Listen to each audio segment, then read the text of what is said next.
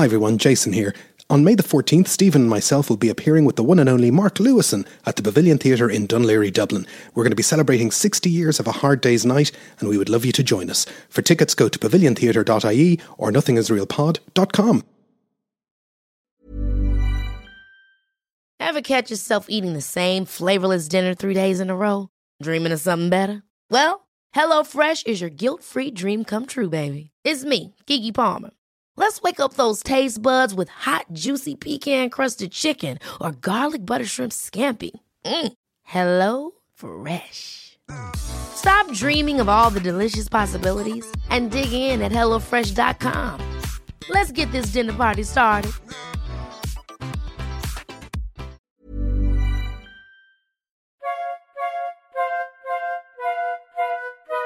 Welcome to Nothing Is Real, a podcast about the Beatles. Everybody thinks they know the Beatles, but how much do we really know?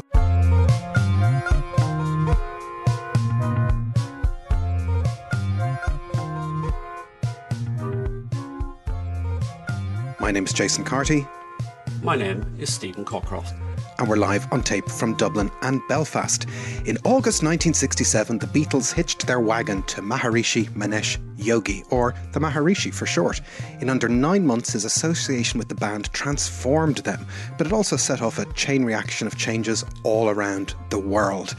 It was such a short time that they spent directly involved with the Maharishi. I make it about 36 weeks in and around, but it was a game changer. Yes, and I always think of it as being, a year, 18 months. It seems like a long time in terms of the effect that it had on their career. Even today, the associations seem to be greater than the amount of time would suggest. Yeah, and it's that recurrent theme that, whenever we pull any kind of subject apart, is that a Beatles' day seems to be a normal person's month.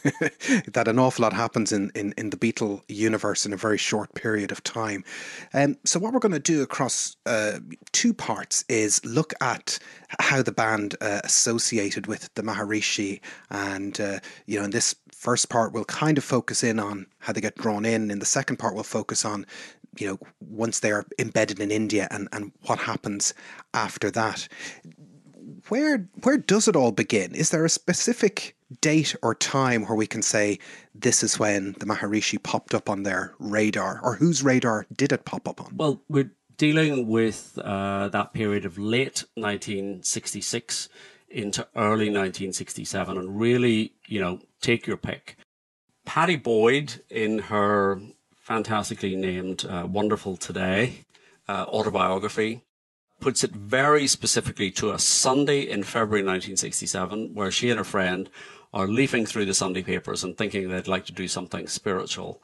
She actually puts it in those terms. When they come across an ad for transcendental meditation classes, they sign up, and that's the trigger.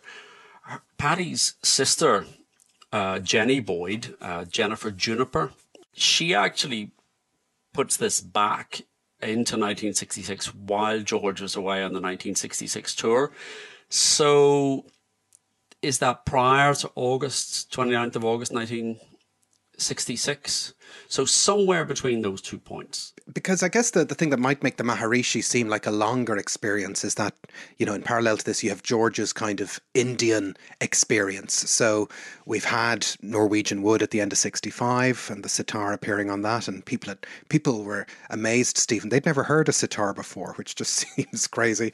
Unless, as you say, they'd listened to the Help soundtrack in America. Yes, and had lived somewhere else. But that really does come to the fore. Then you think Revolver comes out in August 66, just before the American tour, and that's got Love You Too on it, and that is very much in your face. This isn't the sitar as a kind of colourful background. This is a full-on immersion in Indian music. So in some ways you could argue it's a wonder that something like the Maharishi didn't appear earlier at this point in time, or that if George is, beginning his association with Ravi Shankar, that some of that stuff hadn't been flagged before summer 67. Yeah, I think you're right when you say that it's the Indian music really extends in public perception anyway. You know, the Beatles had started to go a bit funny in 1966, and then it kind of spills over into 67 and 68. What I would say about Pattie Boyd's book is not necessarily great on some of the detail and some of the timeline. You know, and of course, you know, if you were writing a book about your life, and then somebody's coming along and comparing it and critiquing it, and this isn't quite what happened, or this is the wrong date or something. But I think my instinct is to go more with Jenny Boyd and say this is something that was late 66. And the other thing that George does is once, you know, they hit Candlestick Park and they have the four of them go off and do their own things for a couple of weeks, George goes to India. He does this trip. It's the trip where there's the famous George selfie in front of the Taj Mahal that constantly seems to pop up on my Twitter feed every 2 or 3 months as, is this the first selfie ever? And you're like, oh, jeez. Right. Yes, he invented the selfie. He did. And, you know, he loved technology so much. I'm sure he'd be very happy at being the leader of selfie culture. But he was in India in September 1966. And, you know, I'd have to imagine it's impossible to be there at that point in time with an open mind and not, you know, beyond the music, except some of the spiritualism that's going on around you. I think that's right. And I think it is so much a part of the music. Yeah. So the idea is that Pattie, you know, at the first part of 67 kind of plugs into the meditation, and then the big sort of first meeting doesn't happen till August. So what are the kind of the stepping stones that kind of get us from, you know, this being on Pattie's peripheral vision to the Beatles getting in front of the Maharishi? So they had been persuaded by Jenny Boyd that San Francisco, this was really the place to be, that this was the new center of youth culture, that it was full of beautiful people. And she writes in her book that it took 3 or 4 months for them to get there after she'd written to them, and that during this period, the whole nature of the scene changed from just being the beautiful people to being it became a magnet for just dropouts across America, and everybody's heading to San Francisco. So leaving aside the fact, you know, of who encouraged these people to come to San Francisco, you know, it's people like the Beatles and the Stones, and they are all saying, you know, the youth culture, and you've got to drop out and turn on and tune in and all the rest of it. So George, they get there, and what Pattie Boyd says is, we were expecting Haight-Ashbury to be special, a creative, artistic place filled with beautiful people, but it was horrible, full of ghastly dropouts, bums and spotty youths, all out of their brains. Everybody looked stoned, and they were so close behind us, they were treading on the backs of our heels as we walked through Haight-Ashbury. It got to the point where we couldn't stop for fear of being trampled. Somebody said, let's go to Hippie Hill, and we crossed the grass, and they all looked at us expectantly as if George was some kind of messiah. And this whole experience seems to have really turned George against the hippie culture, against the drug culture. He could see what it was doing, and I think for all that they had this huge following all over the world, and they're clearly aware of their influence, this was sort of in his face, that the Beatles were in a way responsible for this, for people, these, you know, Pattie Boyd refers to them as spotty youths. Well, you know, we can't all be models, Jason. George does recount this in the Beatles anthology, and it does seem to have an effect on him. And it's been a long summer, you know, like famously, Paul a couple of weeks earlier has had this TV interview where he says he took LSD, and that's kind of a big news story. And he's the last Beatle on the LSD train, and they're all, you know, John and George are like, well, we were taking it ages before you. And George and his party are a little bit high when all of this is happening as well, which doesn't really add to the sense of, you know, not being paranoid or upset or wound up about what's going on. But it's a very different kind of fan interaction to screaming people in baseball stadiums and, you know, the girls in the British theatres up and down the street. They wouldn't have had any kind of interaction with this kind of face of their adoring public before.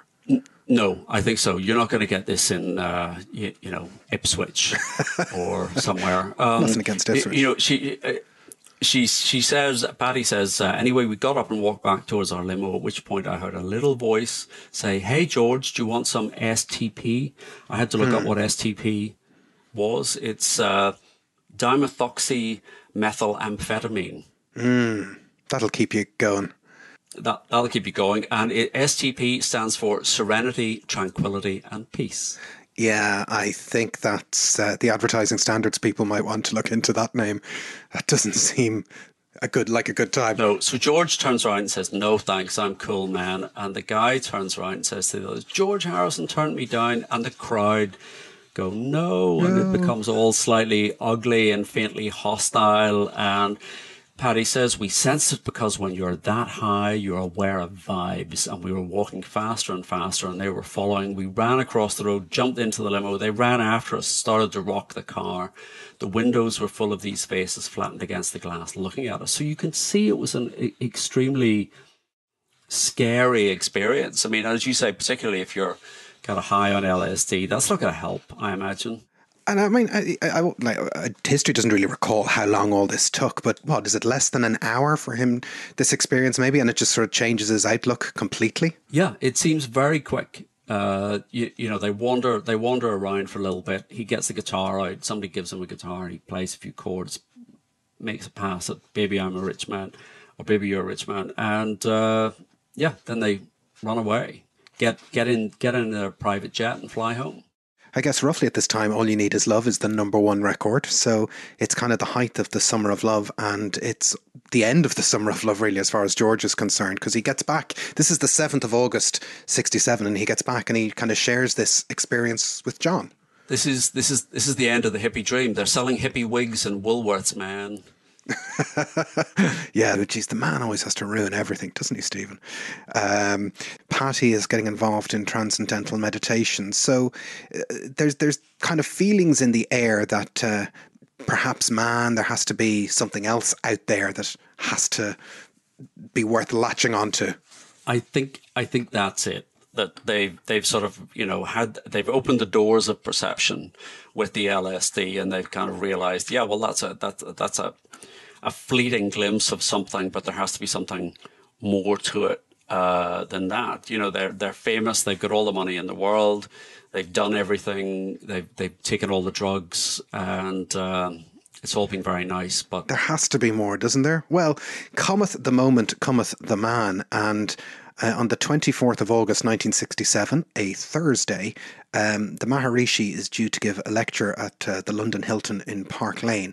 Now, the Maharishi Mahesh Yogi was born Mahesh Prasad Varma in January 1918, and after graduating in physics in 1942, he became a disciple of Swami Bradhama Saraswanya, aka Guru Dev, which sounds like a proper 1988 Acid House kind of name, Guru Dev.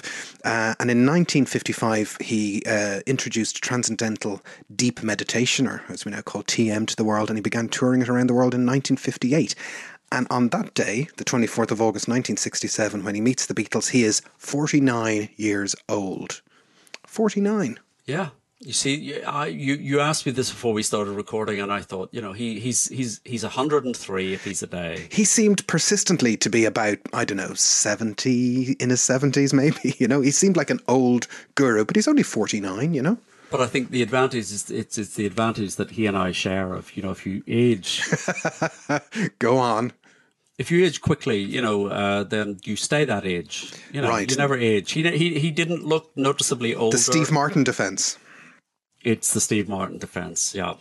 Yes, or, you know, and you can do anything with a load of hair and a beard. That's the Jeff Lynne defense as well, where you sort of stay ageless. So the 24th of August 1967, it's Lennon, Harrison and McCartney with their partners. They somehow are at this lecture in Park Lane. It's a really unusual thing. It is. As Paul said, we took the wifelets. What a classy guy. So they all head off to this lecture.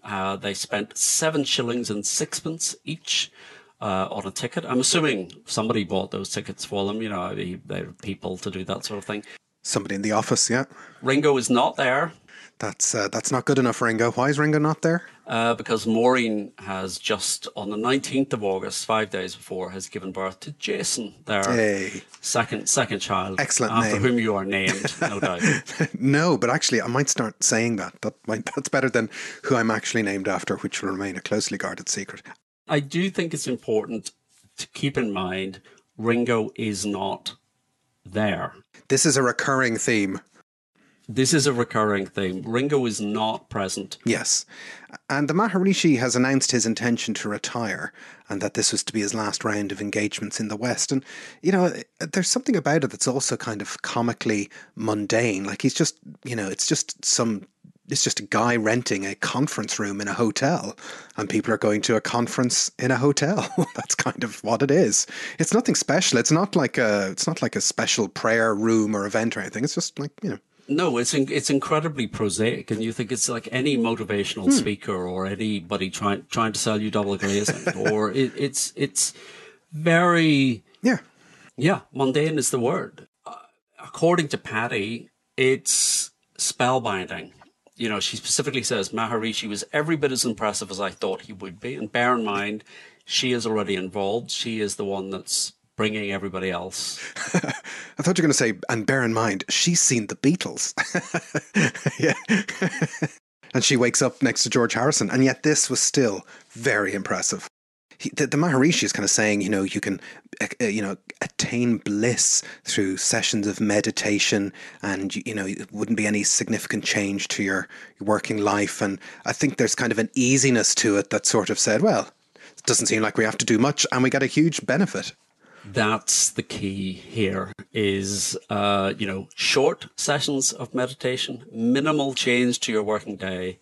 This won't interfere with your lifestyle at all. And you will achieve almost instant bliss. So what's not to... What is the downside? What is the downside? You could see how seductive that would be to people, particularly in their position, where they're facing all of these pressures. You know, at least George and John seem to be approaching the point, you know, the drugs aren't enough. There's more to it than that. And then suddenly, as you say, cometh the hour, cometh the man, cometh the lifestyle change. Yeah, and, you know, maybe these days, you know, our radars might be a bit more attuned to, as you say, lifestyle coaches or, you know, kind of self-help books and all the rest. But that's not really a thing in 1967. So, you know, in some ways, this is when people are experiencing the Beatles going through this, they're getting insight into this kind of guru leadership, self-help, meditation thing for the first time. There's not much of a frame of reference in the great British public or the worldwide public at the time for what they are doing per se. No, I think that's this is a point that will sort of recur across the next 18 months, that there's a little bit of a disconnect starting to develop between what they're doing, how it is perceived in the press, what the public think, and just generally what the reaction is. I mean, you know, we're used to it now. You know, celebrities, actors, singers are involved in one thing or another, and you just take that. It's part of the celebrity lifestyle. Well, the celebrity having a role in their lifestyle and your lifestyle is now just part and parcel of the business. This is the Beatles kind of introducing that concept that their lifestyle is also part of the deal. If you want to listen to the records and enjoy them, there's a lifestyle that they can steer you towards as well. So we're saying that the Beatles invented Gwyneth Paltrow. I think the Beatles invented goop and funny smelling candles. That's exactly what I'm saying. I like Paul's comment. So whereas Paddy Boyd is spellbound, Paul says Maharishi came to a hall in London and we all got tickets and sat down near the front row. There was a lot of flowers on the stage. He came on, sat cross-legged. He looked great. He talked very well. Started to explain. I still think his idea is fine. It's all quite matter of fact. Well, that's in the 90s and many years from now. And there's a recurring thing that people should also start looking at now as we discuss this, of Paul going, oh yeah, okay, fair enough. Yeah, okay. That's kind of his general take to all of this. Yeah. Yeah, fine. Okay. Yeah, no, whatever. There's none of this, I was struck to my core with a deep sense of spiritualism and longing of being of one with the universe. It's basically, Paul is consistently throughout all of this going, yeah, fair enough. Yeah, grand. Okay.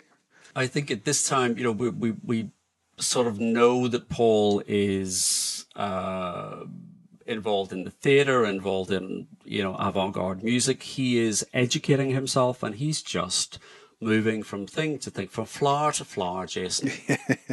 Sampling what's on offer, taking what he needs, and then moving on to the next thing. And I think that's commendable. Yeah, well, also the other thing is that Paul already has a route to bliss, which is recording another top hit single, which is kind of enough for him, really. He does seem to be the one, and again, this is maybe the point at which, while everyone else is starting to get a little bit bored, a little bit, searching, curious about there must be something more. Paul, you do have a sense through the whole back end of their career, quite happy with being Paul McCartney. Who wouldn't be? So they have a private meeting with the Maharishi afterwards. And this is the other thing that starts to recur over the next 9 months, which is the Maharishi very quickly, if you're being cynical about it, you can say he sees a value in having the Beatles on board as an advertising message for his movement. But the flip side of it is, if you're not cynical about it, you could say, he is a man of his faith who is dedicated to his message, and he wants to get it to as many people as possible. And so why wouldn't he, not necessarily use, but, bring the Beatles on board to try and transmit what he believes in. So that's kind of the nice way of looking at it. Yes, I mean, there does seem to be some different takes on, was he aware of who the Beatles were, when they were sitting there? We know they were sitting near the front.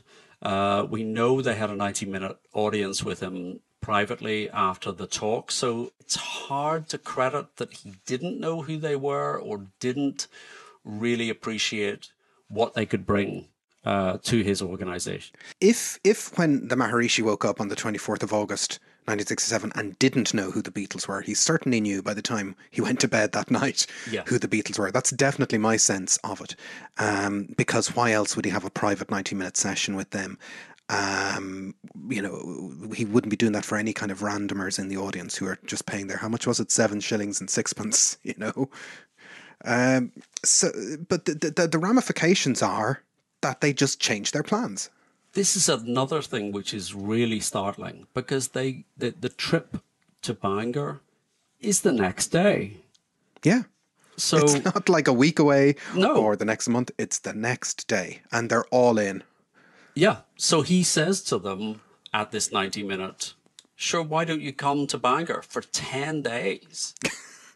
And you think, you made the point when we started, a week in Beatle time is like 6 months or a year in anybody else's time. But here they are on the basis of a lecture and a 90-minute private conversation. They are going to drop everything. They are going to cancel a recording session, and they are going to go and sleep in a bunk bed in a dormitory in Bangor for 10 days. It is 10 days, and it's the start of a bank holiday weekend. Because of subsequent events, I think people kind of think that they were supposed to be just there for the weekend, but it is a 10-day trip that is planned, and it does feed into this, post-Candlestick Park universe of the Beatles, where, well, once they've done Sgt. Pepper, this kind of go, well, what do we do? What do we do next? Or what is the, where do we go? What are the things that we attach ourselves to? We've stopped touring. We've done a big record that, isn't involved with touring now. What do we do?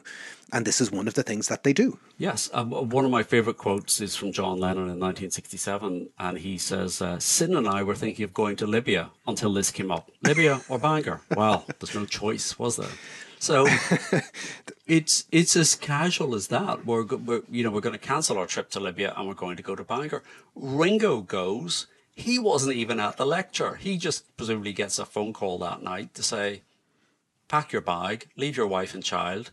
We're going to Bangor for 10 days. And he turns up, and they also have time to invite Mick Jagger, Marianne Faithfull, Cilla Black, Jenny Boyd. Like Cilla Black, really. I think the 60s were wasted on Cilla Black. they really were. I have written in my notes, they rounded up all of these superstars and Cilla Black on less than 24 hours notice. There's the Mick Jagger in '67. I know he had his legal problems and all the rest, but there's still it's still curious about how close they are to the Beatles during that year, kind of keeping an eye on them, aping them, following them almost. You know, they haven't become that thing yet. And this is another version of it. And very sweetly, you know, George sort of says in Anthology, you know, when they were going to the Hilton to see it, he wanted to get a mantra. And as we always seem to do everything together, John and Paul just came with me. So, you know, this is Patty pulls George pulls John and Paul go to the Hilton, and they say next day, and they pull in Ringo, Mick Jagger, Marianne Faithfull, Jenny Boyd, and surprise, surprise, Cilla Black. You would like to hear Cilla Black's take on that weekend, wouldn't you? And Brian Epstein is intending to come down on the Monday. That is the plan. So this isn't done in a vacuum outside of Brian. Brian, although he doesn't seem to know, or he wasn't at the Park Lane Hilton event, he is on the guest list. He is brought down to go to Bangor with them. So he's not being excluded at all. And this is the first time they really do anything without Brian. Although he's there, they've just made this decision on the spur of the moment. You know, they have their entourage, to their fixers to organize things for them, but they're basically going on a solo run here and saying to Brian, this is great, come and join us. In the same way that, you know, we've taken LSD, you should take LSD. And Brian is there and he's part of that and he's keeping up with what they're doing. Yeah, and irrespective of anything else, you know, it's going to be a nice little break. And speaking of nice little breaks, we're going to take one right now. End of part one. Intermission. Hey, I'm Ryan Reynolds. At Mint Mobile, we like to do the opposite of what Big Wireless does. They charge you a lot, we charge you a little. So naturally, when they announced they'd be raising their prices due to inflation, we decided to deflate our prices due to not hating you. That's right. We're cutting the price of Mint Unlimited from $30 a month to just $15 a month. Give it a try at mintmobile.com/switch. $45 up front for 3 months plus taxes and fees. Promo rate for new customers for limited time. Unlimited more than 40 gigabytes per month. Slows full terms at mintmobile.com. There's never been a faster or easier way to start your weight loss journey than with PlushCare. PlushCare accepts most insurance plans and gives you online access to board-certified physicians who can prescribe FDA-approved weight loss medications like Wegovy and Zepbound for those who qualify. Take charge of your health and speak with a board-certified physician about a weight loss plan that's right for you. Get started today at plushcare.com/weight loss. That's plushcare.com/weight loss. plushcare.com/weight loss. End of intermission. Part two. Welcome back. So it's Friday the 25th of August 1967, hours after Paul, George and John have listened to the Maharishi in the Park Lane Hilton, and they are trying to get on a train to Bangor. And the train to Bangor is... it's not a quick train. Bangor is on the north coast of Wales. If you can imagine, it's just about 50 miles inland from that sort of bit on the top left of Wales, and gets a lot of rain. But this is where they plan to spend the next 10 days. And it's amazing how quickly word has spread, because there's reporters there and it's chaos at the train station. Yeah, there's reporters, photographers, television crews. It's already been called the mystical special. This is London's Euston Station, late afternoon of a bank holiday weekend. I imagine the train service was a little suspect on a bank holiday weekend as well. You know, people go to Bangor on, you know, with a bucket and a spade for a seaside holiday, bank holiday. Well, it's also on the route to the car ferry in Holyhead, you know. Yeah, nobody was doing that in the late 60s. I'm sure there were car ferries. I'd have to talk to a transport podcast to find out.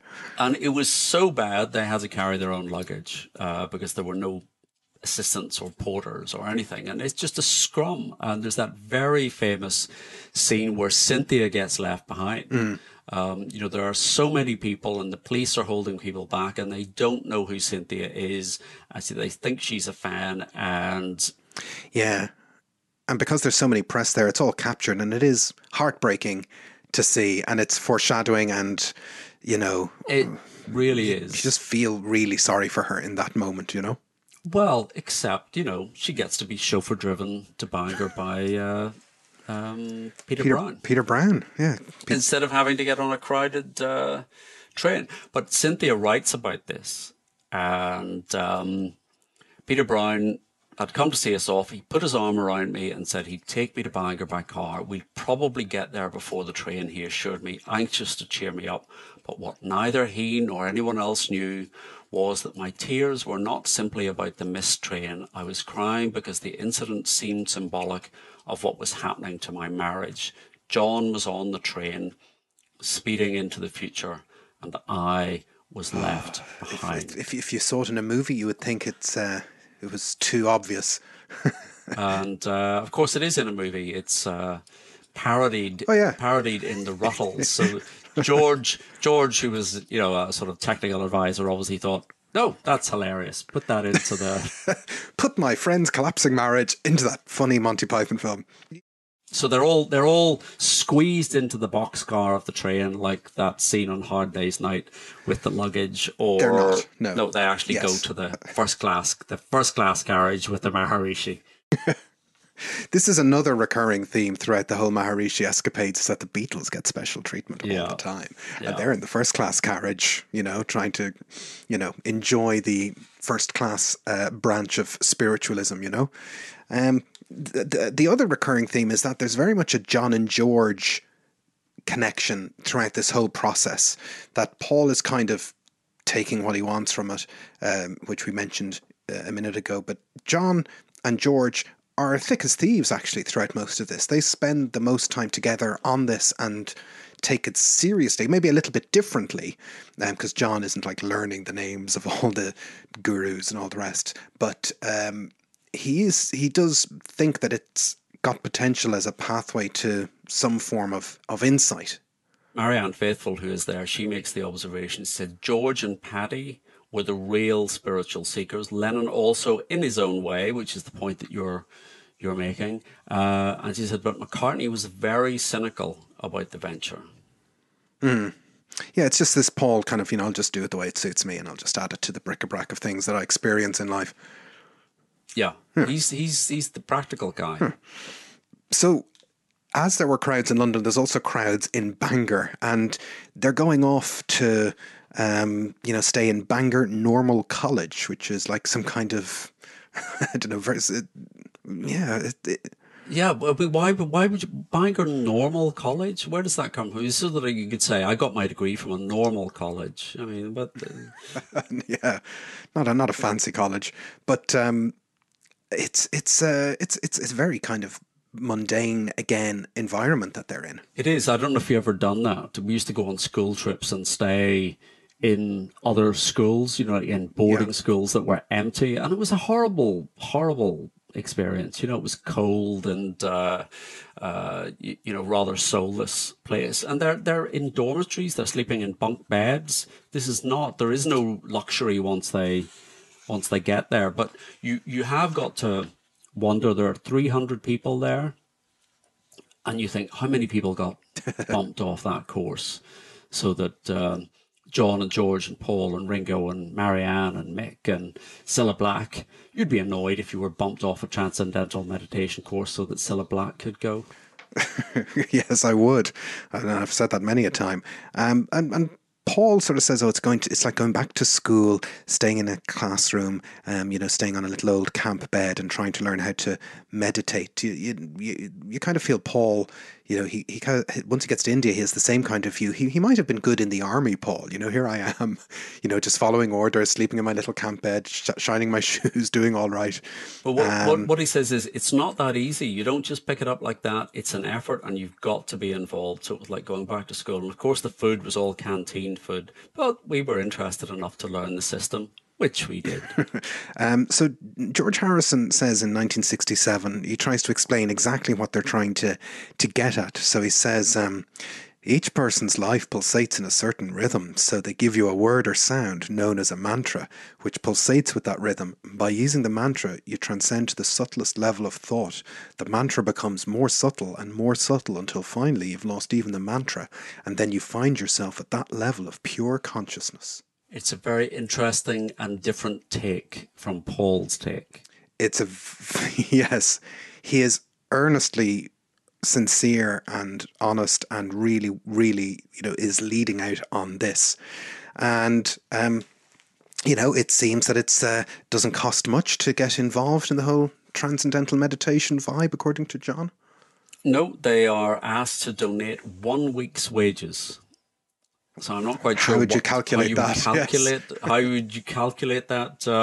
But Lennon says this is the fairest thing I've ever heard of. We'll make a donation and we'll ask for money from anyone we know with money, anyone in the so-called establishment who's worried about kids going wild and drugs and all that. Another groovy thing, everybody gives 1 week's wages when they join, and that's all you ever pay, just once. And you'll see he's linking this, if you're worried about kids going wild and drugs and all of that, this is the alternative. This is the way to avoid that. So I checked what it costs today. So if you want to be initiated, it's a one-off upfront payment of £600, but there are discounts if you're a student or a low earner. Okay, well, check the petty cash, see what's going on. Maybe that seems reasonable enough. But as you say, they've travelled without Brian Epstein, which Lennon said it was like going somewhere without your trousers on. And they must have donated their week's wages when they went to a Chinese restaurant. Yes, so they don't, much like the Queen, they don't carry money, and they all went out with Mick and Marianne, and they went to the senior Chinese restaurant in Bangor. I bet there's a plaque there. Yeah, there probably is. And Hunter Davis is there, of course. He's with them researching the book, and he says when the bill came, we couldn't pay. The Chinese waiter amazingly didn't recognize them, and he was afraid we were going to do a runner. Suddenly, George put his foot on the table and opened the sole of his sandal, where he had hidden a £20 note. The Beatles were like the royal family. They didn't have money, didn't use money, but George had put this £20 note there for just this sort of situation. I like that story a lot, that George just has a magic 20 quid hiding on his person. Very wise. Do you know how much that is in today's money? It's probably 300 quid or something, is it? I don't know. Exactly, 300 quid. So it's like wandering around today with 300 quid in your shoe. Which is a good sum of money to have. That would cover a lot of options. 300 quid if you had an emergency, 300 quid to reach for at any point in time. So we mock Paul for being the practical one, but who's got 20 quid in his shoe? George. Perhaps Paul had the 20 quid, but just wasn't going to take his shoe off. Wasn't going to share it. Yeah, pretty much. It's something very sort of Avengers about having a money compartment in your shoe, or maybe it's more Get Smart. The following day is Saturday, the 26th of August, 1967, and the Beatles, again, 36 hours into this adventure, they call a press conference and say, hey guys, we're all in and we are giving up hallucinogenic drugs. Thank you. And as you say, think this is only a matter of 5 or 6 weeks since Paul has been on the TV saying hallucinogenic drugs, they're great. They're fantastic. And now they're giving it up. Just to be clear, they're just giving up hallucinogens, not the dynamite weed. Not the dynamite weed, no. So that's going to stay on board. And they're saying that this is a collective decision in keeping with the Maharishi's teachings. And it's all of a sudden they're just, it's 3 weeks, not even, since George has had that experience in Haight-Ashbury, and he's saying LSD isn't an answer. It doesn't give you anything.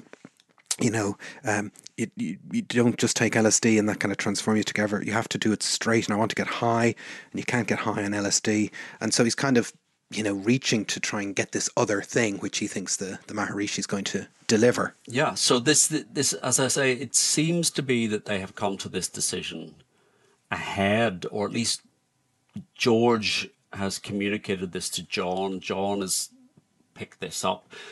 But again, it's a collective decision. Suddenly they're all there. They're at the press conference. Paul is saying, it was an experience we went through. It's over. We don't need it. We're finding other ways of getting there. So they're all taking the same line, that this is a replacement for drugs, basically. And a bit of foreshadowing kind of his later kind of more proactiveness. John says, don't believe that jazz. about there's nothing you can do and to turn on and just drop out, man, because you've got to turn on and drop in or they're going to drop all over you. And that sounds like 1969 John Lennon in a way, you know? It does. It does. And my other kind of favourite quote from there is George Harrison, which says, "We don't know how this will come out in the music. Don't expect to hear transcendental meditation all the time. We don't want this thing to come out like Cliff and Billy Graham." And I found that fascinating because he's talking about Cliff Richard, obviously, who is, you know, kingpin of British rock and roll, but also a very high profile Christian. And in the 60s was affiliated with Billy Graham, who had some very successful tours, of his evangelical preaching in the UK. And Cliff was on board with all of that. But the kind of subtext to all of that is that Christianity is square, and it's a really backwards way of getting at the "we're bigger than Jesus" to actually say something like that, to say, you know, religion is cool, but actually our religion is cooler than Cliff, or whatever George is trying to get at. Yes, I mean, it is interesting. And the other thing to bear in mind is, you know, George will go down that route. So, yes, you know, in the early 70s, he gets criticized for this, that the music becomes quite preachy. You know, he's lecturing people from the stage. So the irony is, but I'd argue that George was preachier than Cliff Richard ever was. So this is, well, you've never been at one of Cliff's gospel concerts. I have not. Have you? No, but I know he gives these gospel concerts. But okay. You know, George does become, in the music, can be a little preachy. I'm you know, you're supposed to be Team Paul and I'm Team George, but I will say that, and there is a certain irony to it. But at the same time, this does give transcendental meditation a huge lift in terms of its profile, its cultural impact. And you said at the beginning, Maharishi was expected to retire at this point, but you know, he's just beginning. Now, as we've covered in our Brian Epstein episode, you know, it's the following day, on the Sunday, that they get word at the camp in Bangor that Brian has passed away. And as we said in that episode, you know, they are in shock at the time. And the 10 days that are planned in Bangor are cut short. But the background plan is that they're going to, you know, at some point visit the training centre in Rishikesh. But the other thing that happens is that, you know, George becomes essentially somebody who goes out canvassing on behalf of the Maharishi. He starts to bring in all these people. And if the point of the Maharishi getting the Beatles involved and the Beatles getting involved in return was to spread the word and to get people involved, it's hugely successful. And I think George, out of the four of them, is possibly the only one who goes out to bring in other named people. I think this is true. I think this is true. This gives a huge boost to the movement, and he's now known as the Beatles guru. He sets off on a world tour. This is his 8th world tour. So he's in Britain, Scandinavia, West Germany, Italy, Canada, California. So he's traveling, but he's traveling with this tag of the Beatles' approval. You know, he's got their seal of approval. George introduces Dennis Wilson from the Beach Boys to the Maharishi when he and Lennon are in Paris in December. And Al Jardine talks about the fact that he was visited in his hotel room when they were touring, and he said John and George were proselytizing on behalf of TM. They suggested we get involved with the program. They would see us in Paris because they were going to be with the Maharishi at this huge concert. So this is what happens. In January 1968, the Beach Boys attend the Maharishi's appearances in New York and Cambridge, Massachusetts.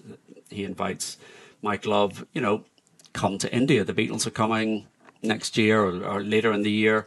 They're all photographed with the Maharishi in New York by Linda Eastman. It's all connected, isn't it? It's just all connected. It is all connected. And of course, we can't leave this topic without mentioning Donovan. Yes, and so the one and only Harry Georgeson is the person who actually gets Donovan Maharishid, basically. Pretty much. Donovan would say that he and George avidly read Hindu spiritual texts and discussed meditation as a way to achieve higher consciousness. But they lacked the method and they lacked a guide until meeting the Maharishi. But it does seem to be that George gets there first. And broadly speaking, even indirectly, the Maharishi's following just goes up about tenfold. It seems there's about 150,000 people are estimated by the end of the year have signed up to the TM following of the Maharishi, and other artists are just following by example. So the Grateful Dead, Jefferson Airplane are also kind of hitching their wagon to some of this. Yeah. Now, you think today TM and is commonplace, across the world, but we're saying it jumped tenfold, so from 15,000 to 150,000. That was the impact. And then those seeds, as Donovan would say, have spread across the world. But it all hinges on that very, very short period of time where suddenly he gets the Beatles' seal of approval. And, he is using this to spread the word. And November 67, the Village Voice says it now looks as though the Maharishi may become more popular than the Beatles. Yeah, it's a very fast ascent. There is a note here that the Maharishi did advise the Beatles privately to avoid involvement with ban the bomb movements and to support the elected government of the day. So, Civic responsibility was... Well, yeah, I think maybe he was Irish. That's a very much don't be causing any trouble kind of attitude that kind of pervades, Don't be drawing any attention to yourself now. Don't be doing any of that kind of stuff. But they do draw attention because, again, it's so fast. 1 month after the Park Lane and Bangor incident and having dealt with Brian's passing, they're on telly being full-on disciples for the Maharishi with David Frost. And again, it's this very... striking pairing of just George and John on David Frost, and they're on 2 weeks in a row. Yeah, so 29th September 1967, they're being interviewed specifically on this, experience that they're having, the TM. So you think they're pop stars. Yeah. They're just pop stars, and they're on, late night TV talking about religion. And John is very John. He says Buddha was a groove. Jesus was all right. George, I believe in reincarnation. Life and death are still only relative to thought. I believe in rebirth. You keep coming back until you've got it straight. The ultimate thing is to manifest divinity and become one with the Creator. And you think, this is 18 months ago. They're just pop stars. They're just mop-top pop stars. And now...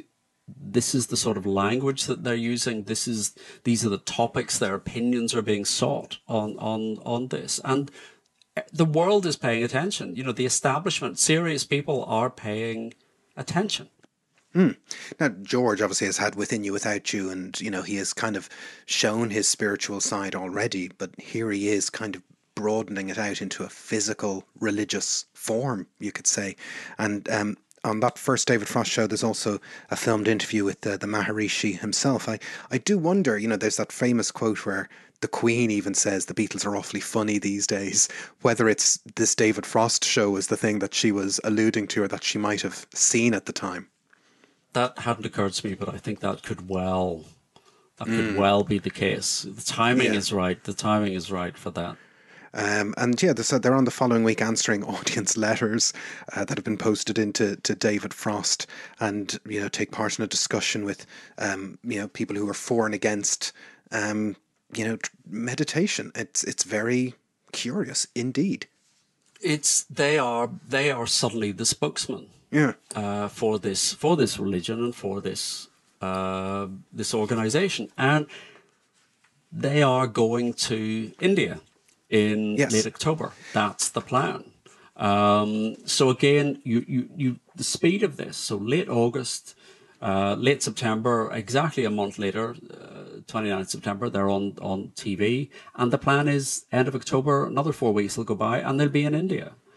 Now, the other thing, though, that's happening at the same time, though, is Magical Mystery Tour. Now, Magical Mystery Tour might be another podcast for another day, and it's curious that when a Beatle appears on David Frost again, it's Paul on his own defending Magical Mystery Tour right after Christmas.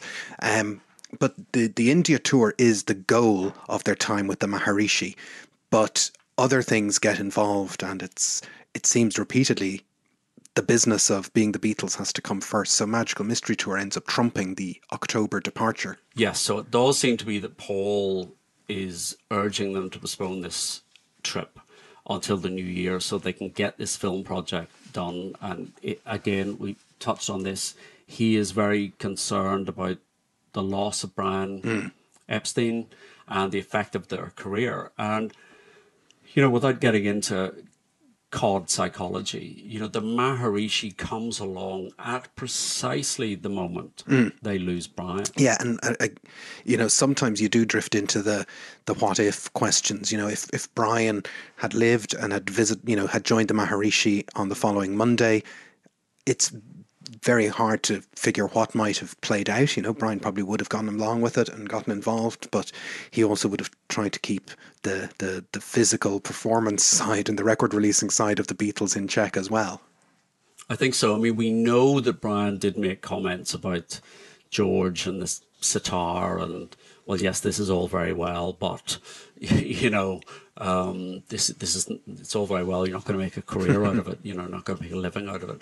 So yeah, you think Brian is probably likely to have been torn, I would have thought, between an inherent skepticism of what was going on, but also wanting to share the experience with the boys. The plan to go to India in October gets bumped, but there is a trip made in October to see the Maharishi that sometimes doesn't fly high on the radar, and they go to that very holiest of holy places, checks notes, Sweden. Why are they in Sweden? Well, they're there actually to try and rein in the Maharishi a little bit. He has been publicising the fact that the Beatles are coming to India. And really, the Beatles' name is becoming more and more part of his publicity machine. Yes. And, you know, there's a lot going on at this time that the Maharishi is very aware now of the value of having the Beatles associated with him. And he is, I mean, I don't want to say he's trying to exploit that because that carries a sort of overtone with it, but he senses the opportunity to promote transcendental meditation. And I think it seems to be a sense that he was sort of overreaching himself. You know, he was committing that, saying the Beatles would be doing such and such a thing or would be taking part in such and such a thing. And he wants a Beatles movie. He wants the Beatles in a kind of a movie. And he wants a movie, yeah. And I mean, they're making their own movie. They haven't agreed to do a TM movie. And so Paul and George fly out to Sweden to just explain the situation.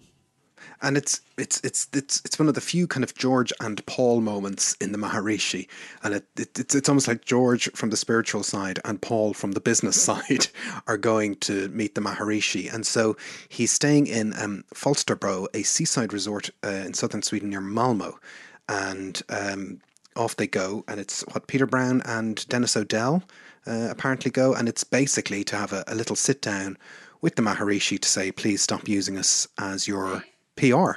Yes, and bear in mind, Dennis O'Dell is Apple's movie guy. So, you know, that seems to be the movie angle. Yeah. And the Maharishi just sort of nods and giggles. He was the giggling guru, apparently, and that was his thing. He was a giggling guru. I mean, yeah, I mean, that seems to be his trademark, is the giggle. Yes. Much like he's the Alma Cogan of she was the girl with the giggle in her voice. He's the guru with the giggle in his voice. So Peter Brown's book quotes George as saying, the Maharishi, he's not a modern man. He says on the plane ride back from Sweden, he just doesn't understand these things. So he's giving him the benefit of the doubt, which I don't know. It's not the best thing to do. I think the jury is probably out there. You know. Yes. don't have any doubt that he saw the value of having the Beatles on board. Yeah. I mean, that's self-evident. But I do suspect he probably was a little bit naive in terms of what he was saying, and they postponed their plan. They didn't cancel their plan. So what happens in its place is obviously Christmas 1967 is Magical Mystery Tour plus the Hello Goodbye single, and they're at number 2 and 1 in the charts respectively in Britain across Christmas, and there's the fallout from Magical Mystery Tour, but it influenced Steven Spielberg, so that's what Paul tells us these days, and that's the important thing to remember. And then at the start of 1968, there's 6 weeks before they go to 6 or 7 weeks before they go to India, and we've covered that in a totally separate episode called Early 1968, so feel free to pause this episode right now, go listen to that episode and then come back. But what they are trying to do is to get everything ready and organised for the trip to India. And just to synopsise, what's happening in the first part of 1968 is George is already in India. He's doing Wonderwall music and he's putting together that soundtrack. He's immersed in the culture, he's immersed in the music with the Indian musicians, and he comes back with a piece of music that turns into The Inner Light. Yeah, so he, as you say, he's completely immersed in all aspects of Indian culture, and I think there's a sense that he's expecting the Beatles to fly out while he's in India, so he has to come back. They record the Lady Madonna to leave while they're away, and then they prepare to leave in February 68. So they've twice delayed this trip. Yeah, I think George, the notion from George was that it would be contiguous and that they would be there at the start of what was supposed to be a 10-week retreat, which they are not there for the start of. And instead, even though they've just had a movie and a number 1 single, it's time to spend a few days in the studio. And that's when Lady Madonna gets put together along with Hey Bulldog and Across the Universe. But eventually they do decide to bite the bullet, and it's time to go to India. And this brings us to February 1968. And the Maharishi has his camp set up, this ashram, and that's been set up for a couple of years. It's been there since about 1963 that it's built. Do I get to do my background story on the building of the ashram? This is a great story. This is a great story, and no piece of detail is too small to be focused in on here on Nothing Is Real. But yeah, it's all about the tangent. Yeah, he basically at the end of the 50s, the Maharishi is lecturing around the world, and he has this plan, that he wants to build this ashram, and he attracts.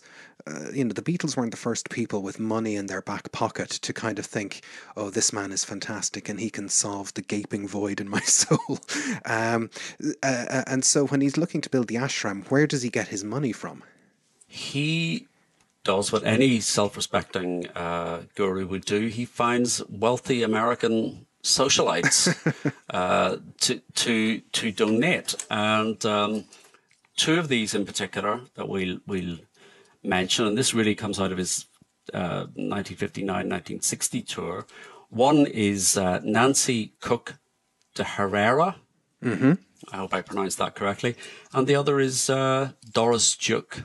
I was very excited when I read that because I know Doris Duke as a soul singer. To the Other Woman, I'm the Other Woman, and I thought, but it's a different. It's not that Doris Duke. It's not that Doris Duke. It's the richest girl in the world. She was known as in the late 50s. A billionaire tobacco heiress, philanthropist, art collector, horticulturalist, and socialite. And she gives $100,000 in 1963 to build the Maharishi's ashram in Rishikesh, which is equivalent of about $920,000 in today money. And so this person seems to have been a very beautiful soul without any spot on their consciousness at all. She is great. She donates funds later in life to support AIDS research, medicine, child welfare, education of students in the South who were disadvantaged because of racism. $1.3 billion was left in her will, and she left it all to charity. So, yeah, an all-round good egg, except for something that happened in 1966. Oh, dear. Go on. This involved Eduardo Tirella, who was the curator of her art holdings, and he'd been in that post for about 10 years, and he decides to leave that post for a career in Hollywood. He flies to Doris's house in Newport on the 6th of October 1966, ostensibly to collect his belongings and let her know that he was leaving her employ. His friends had warned him that she would not take this well, and boy, she did not take this well. The staff hear an argument, then they get into their rented car to leave. Now, in Doris Duke's account of events, she said Tirella, who was driving, got out of the gate to open it, left the engine running, but with the handbrake, the parking brake, engaged. Duke moved from the passenger seat to the driver's seat in order to drive the car forward. All seems perfectly plausible, and to pick Tirella up once the gate was open. But to do this, she releases the handbrake, shifts into drive, and hits the gas by mistake, pinning Tirella against the opening gates, knocking him over, and then the car hits a tree on the other side of the road. Tirella is found trapped under the car and was pronounced dead shortly thereafter. A tragic accident. Yes, well, the police initially rule it as accidental. The family sue for wrongful death, but that's not really the end of the story. That's not really the end of the story. They do get damages, £75,000. But in 2020, Peter Lentz, a Newport journalist, reinvestigated the case and wrote about it in Vanity Fair. And he found initially the file on the case and the transcripts of the wrongful death suit are all missing. What papers were there seemed to indicate there was a conflict of interest. So, for example, shortly before the medical examiner arrived at the hospital, Doris Duke hired him as her personal physician. So he is literally on the way to carry out a crime scene investigation, and she says, would you like to be my doctor? You're my doctor now. So patient confidentiality, anything she told him was protected. Now, I'm no lawyer, Jason. No. But that doesn't seem right. Are you not? Okay. The account of the incident changes from time to time, inconsistent with the evidence. Also, she begins making donations to the city, repairs various walks, public walks, donates to the hospital. The police chief retired to Florida within a year, buying 2 nice condominiums. He was succeeded as chief by the detective who'd investigated the incident instead of his boss, who would have been next in line. So the whole thing, what do you think? I think it doesn't pass the smell test, Stephen. I think it stinks. Nothing to see here. Nothing to see here. My God, she's gotten to you too. Move along. Plus expenses. Good Lord, that's quite a story. So, that's quite nice. But it's important to point out she donated the money to build the ashram before any of that nastiness happened. She did. So it's all good. So they've delayed their trip. They fly out in February 1968, and they fly out in 2 groups. Again, it's John and George in one group with Cynthia and Patty Boyd and Jenny Boyd, and they arrive in Delhi on the 15th of February. Mal Evans, bless him, is already there. Oh, they sent Mal out, we're coming to India, just go and sort stuff out. Go and make the beds, get an anvil, whatever. And then 4 days later, it's Ringo and Paul with Jane Asher and Maureen. I'm sure somebody's minding the kids at home. They land on the 19th of February. So there's that John and George and Paul and Ringo split again. And because there's press there when Paul and Ringo get there, because John and George have already landed and people kind of know the deal. So the press are alerted to the fact that there's going to be the second party coming, but the first party arrives, and I already put this to Mark Lewison, yes. And I'm going to keep hammering away at this. There is a report in the Times of India which says, an hysterical mob of Delhi's teenagers gave the mop-headed, lovable Beatles a tumultuous welcome. As soon as the announcement of their arrival came over the amplifier system, this is the important quote, the teenagers ran helter-skelter, yelling and shouting, they are here, they are here. So I'll just read that again. The teenagers ran helter-skelter. So I just helter skelter. Helter Skelter. That's that rings a bell, I have to admit. I think Paul is a man that reads his own publicity, wouldn't you think? He's Yes. bound to have gathered up the Times of India. They arrive subsequently on the 19th, 4 days later. He reads that. That's a phrase that would stick in your It would do. I think it's, even if it's indirectly, it certainly feeds into that notion of their minds are open and there are things happening that have all these knock-on effects at least. Exactly. So when Paul and Ringo arrive, they are stuck overnight in Delhi and they travel to Rishikesh early on the 20th of February. So this course has already been going on 3 weeks. It started at the end of January, when I think they probably should have been there for the start. And it's due to be a course that continues on for the 25th of April. So they've missed the first 3 weeks of the course. But, again, one rule for the Beatles in the Maharishi universe, they can kind of do what they want. Absolutely, absolutely. And what we should say is Ringo, the first thing that Mal has to do when he arrives is take him to a doctor, because he's had a reaction to one of his vaccinations. Poor Ringo. It kind of sets the tone, I think, for what will come. And who else there? Mal is there, Neil Aspinall is there, and then a few weeks later, Magic Alex rocks up. Wouldn't be a party without Magic Alex. The band is all there. And that's when the magic happens. But that is also where we're going to draw a line under end of part 1 of the Beatles with the Maharishi. And so for part 2, we're obviously going to stay in India and go through what happens in India and what happens next. So join us next week. We remain in all the usual places. The website, nothingisrealpod.com, which is your portal to all the stuff. Twitter at BeatlesPod, the Nothing Is Real Facebook group. It's a private group, so Stephen will let you in. We're hitting about 6,000 people now. Yes, and also bonus episodes throughout all this season on Acast Plus for supporters on the It's All Too Much tier, and we thank you all. All those details are at nothingisrealpod.com. But for now, I'm Jason Carty. I'm Stephen Cockcroft. And this has been Nothing Is Real. Thanks for listening.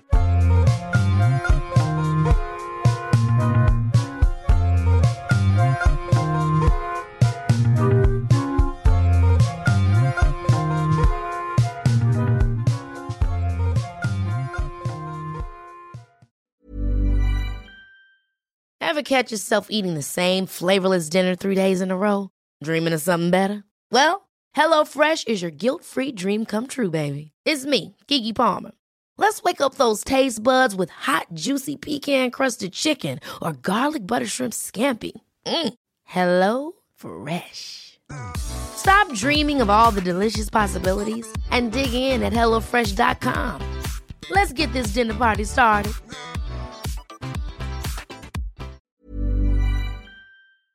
Thanks for listening to Nothing Is Real. We hope you enjoyed today's episode, and if you did, why not become a member? You'll get access to ad-free content, bonus episodes, and so much more.